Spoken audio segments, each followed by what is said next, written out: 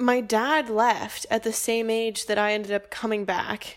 He left for good, and now it kind of feels like I'm coming back, maybe not for good, but, I'm investing pretty heavily in this country and in this language especially, and it's like all because of my grandma.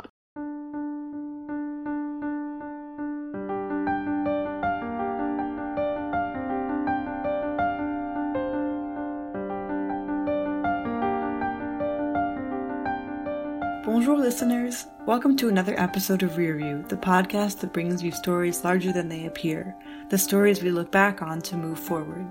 In each episode, an anonymous storyteller reflects on small moments from their life that unfold into big narratives, exploring the way that our most minute and intimate memories end up being some of the biggest things we think about. Have you ever found that you just don't have the right words at the right time? What if you're not even speaking the right language? In this story about disconnect, a desire to be fully present, and what the French call the thickness of time, our storyteller reflects on using language to find a way back to family, no matter how late it might seem. Thanks so much for listening and enjoy the story.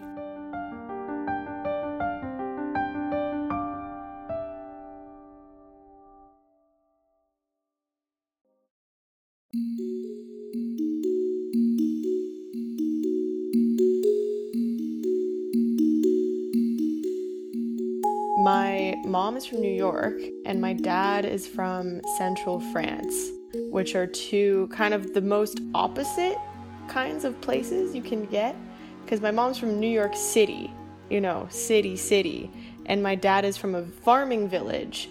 I grew up in the US, so I spent all of my adolescence, childhood in California, and then I went to a school in upstate New York for my bachelor's degree.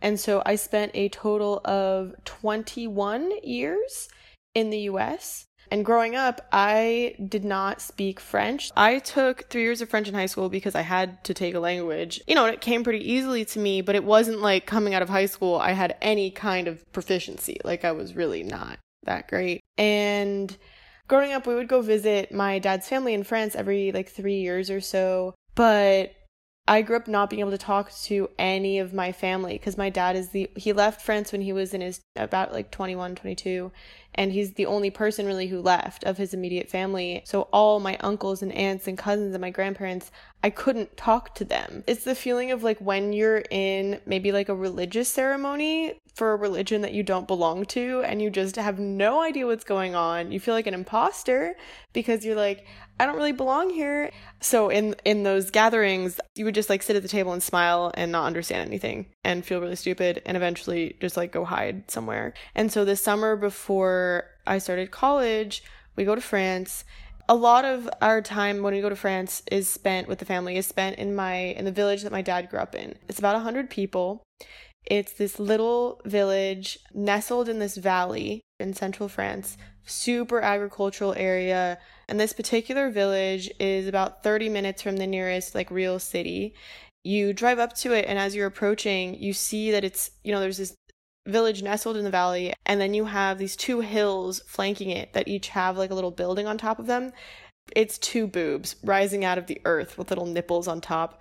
One is an abandoned tiny chapel that they used to do a pilgrimage, quote unquote, up to at Easter, which I find very cute. And then the other hill has the ruins of a medieval castle. And when we say ruins, we mean there's a wall with some windows in it. And so it's the year before I start college. And so we're sitting in the kitchen in the house that my dad had grown up in from the age of 12, which has these kind of eggshell blue walls. There's sun kind of pouring through these lace curtains. There are pictures up in it that have kind of just accumulated since my childhood. But it's just, it's weird to have a place where you go and you don't really know the people, people you've never been able to talk to, but who care about you so much that they have pictures of you as a baby in their kitchen. So it's this weird combination of intimacy and foreignness that's very specific. So we're sitting at this table, and I finally, for the first time in my life, have enough French that I can understand. It's that place with language acquisition where it's really frustrating because you understand so much more than you can say.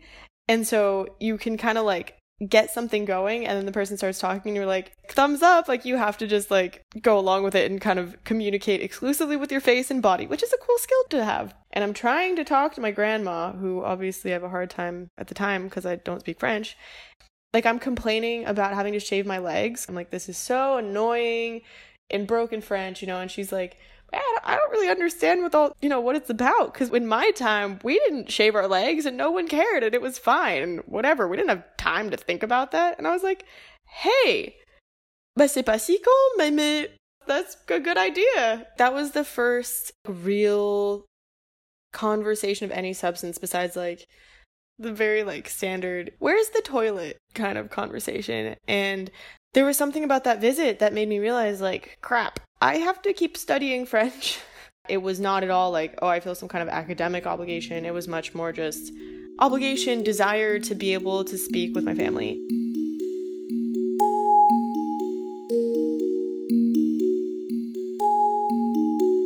So I get to college and I get into this really great French class, and that kind of like rockets me forward because I suddenly have a really great professor, and I just keep taking one French class a year, and eventually you start to think about going abroad. And I just decide that I'm gonna go to France for a year. And so I am in Paris. My family's from the center, so I'm 3.5 hours by train away from them.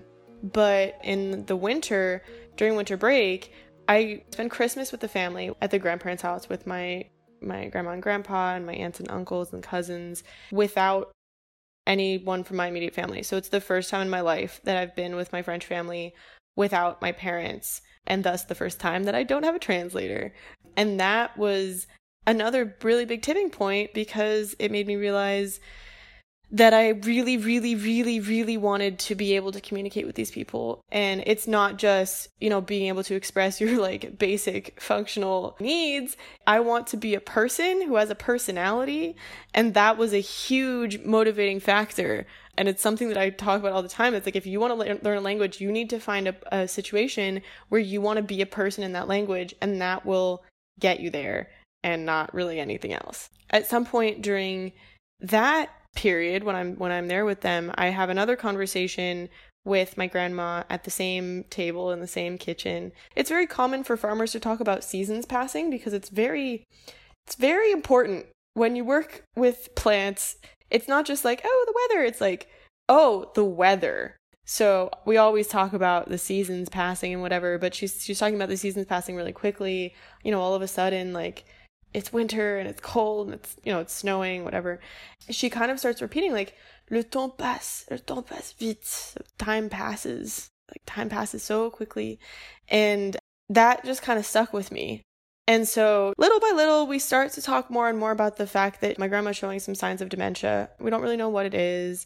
She just kind of sometimes will slip and like not really be necessarily like, she'll be talking about someone and you realize that person might be a childhood friend and not necessarily a person who is in the living world with the rest of us. And so she gets confused. She'll kind of forget things. I remember she like offered me clementines like 4 times. Like every time she just forgot that she had offered me an orange for the road.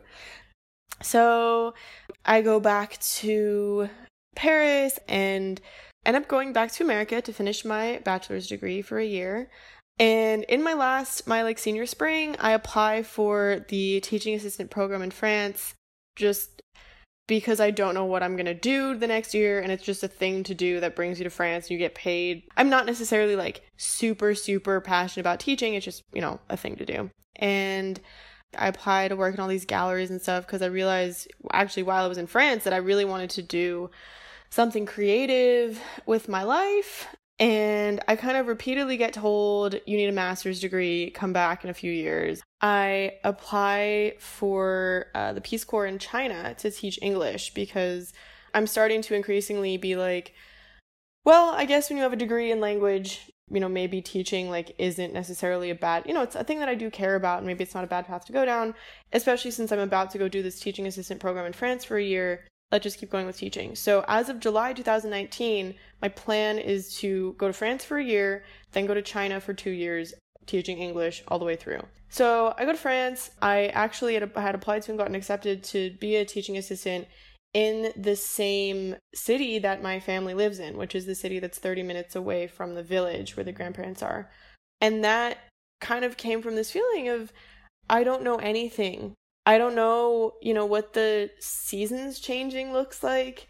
There's so much background. There's so many questions I want to ask. There's so many things about my dad's history and my history that I'm not familiar with. I felt this need to spend more time there and become more familiar with it. And so I go, and my grandma's dementia, which it turns out is Alzheimer's, just keeps progressing.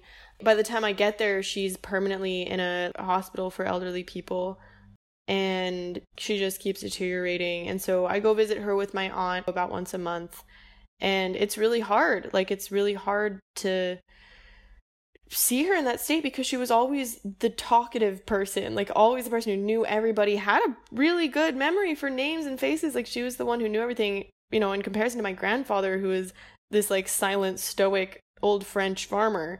There were periods that were really rough. And at some point I'm on the phone with my dad. I'm talking to him, and I'm talking about, I've remarked that my dad and grandpa both have these things that they say a lot. My dad's adage is things happen. And my grandpa's little saying is, we'll start with the patois, the regional patois, which is qui mo co. Translated in French, it's c'est comme ça. Translated into English, it's that's how it is. And so I had thought, after that conversation with my grandma 2 years prior, when she had been saying time passes so fast, I thought that was maybe a thing that she just said. And my dad's like, no. She was never a philosophical, theoretical, reflective person like that. Always very just present, always busy doing stuff, very, very hard worker, not someone to sit down and think about time passing. And he points out that he also received a card from her at some point. And there's a long history with this card. Basically, my grandma was very, very, very upset with my dad for leaving France because he's the oldest son. And she was really heartbroken when he left, and it looked like he was leaving for good. And she would send him these nasty letters being how could you steal, because I'm also the oldest grandchild, how could you steal my oldest grandchild from me? How could you do this to me? And so the last real card that she sent was very different, and it was more the same thing. Time passes. It was super poetic. So, he's like, yeah, she also wrote about this in this card. And he started talking about the relationship between memory and time, that as you lose your memories, in his words, you lose the thickness of time, which I think is more of a French phrase, l'épaisseur du temps, but it, works in English. But that it's memory that gives you a sense of temporal scale. And without memory, you are floating in a dimensionless sea of things and people that the strings that connect them dissolve. And it felt just super accurate. When she was still, really talking, she would still have the names of people, but not necessarily the relationships between them. And so that was just kind of a revelation about the power of memory, and thus, as someone who makes art, how that relates to art making, and especially as someone who does a lot of photography is this really special relationship with time and with memory. Because, if you think about exposure time and development and printing and all the technical sides, it's very temporal, very sensitive to the time dimension. It also culturally has this really intimate relationship to memory because of its role as documentation. So it got me thinking a lot about time and documentation. And during our lovely Corona period, which is not over, in France we had a pretty strict confinement, and I was obviously in a city in the center of France. Most of my housemates left, so I was pretty alone. I ended up just having this feeling of never knowing what time it was and what day it was. And so I did a project where for a month I took a photo every waking hour, really in reaction to this idea from my grandma, or from my dad, about my grandma, about memory being the thickness of time, the substance of time, and thinking about how I could concretize my own lived experience into memories that would be recorded differently, and sculpt the shape of time through that process of documentation. And it comes straight from her.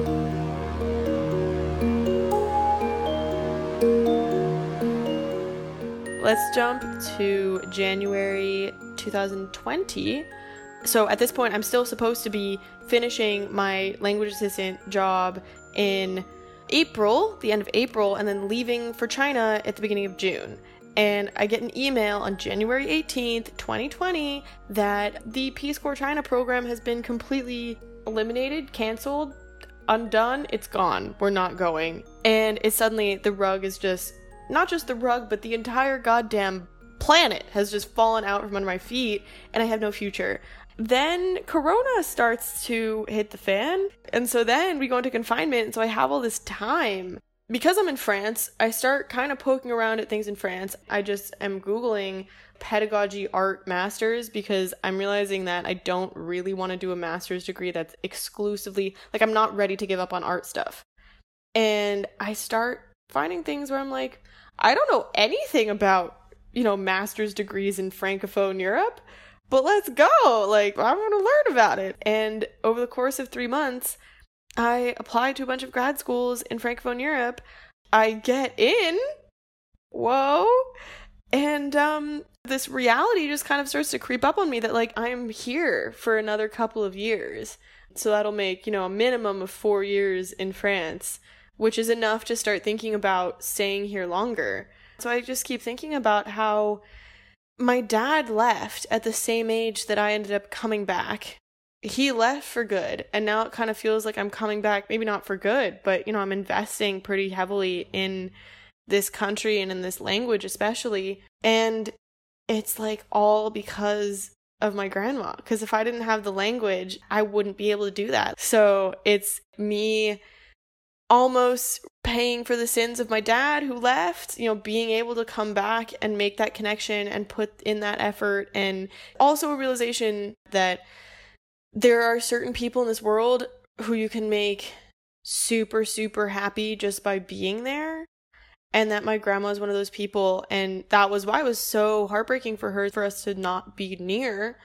And how kind of just tragic it is that now that I'm finally here, I finally freaking speak French well enough to have a good conversation. She can't demonstrate that she appreciates it. Like, at this point now, she can't really talk anymore.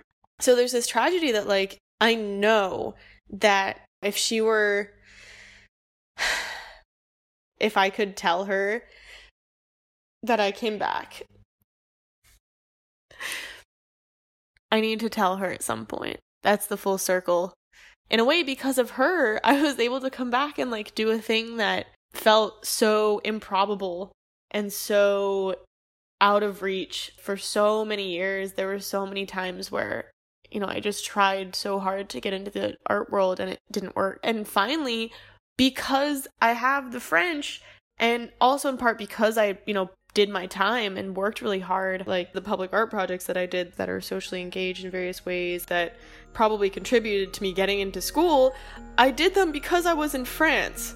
And I was in France because of her. So it just keeps coming back,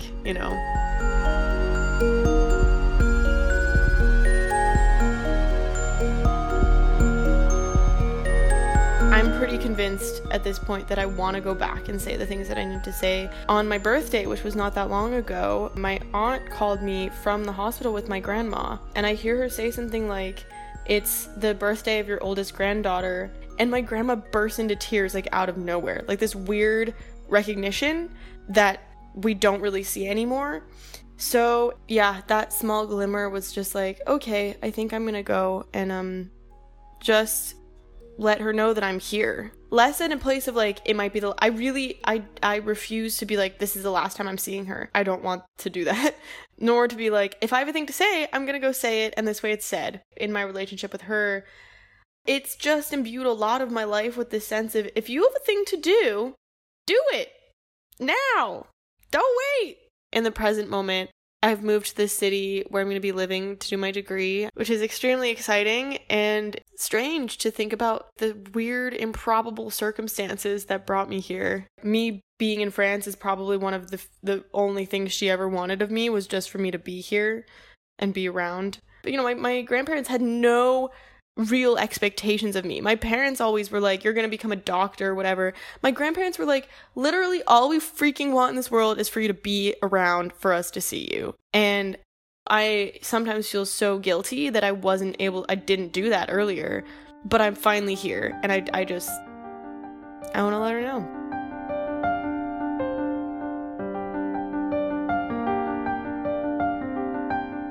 Once again, thanks for listening to Rearview. This podcast is recorded, edited, and produced by me, Claudia Schatz, and co-produced by Eliza Wilkins, who is our magical social media guru.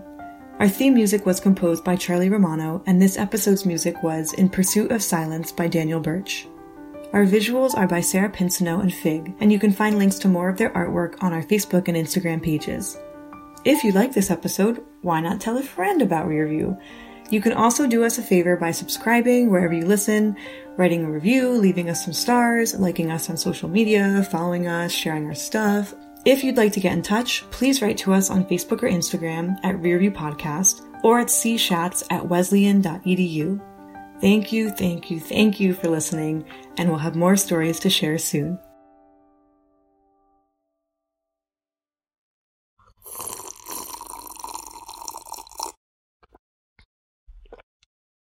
I'm just making sure you get a nice ASMR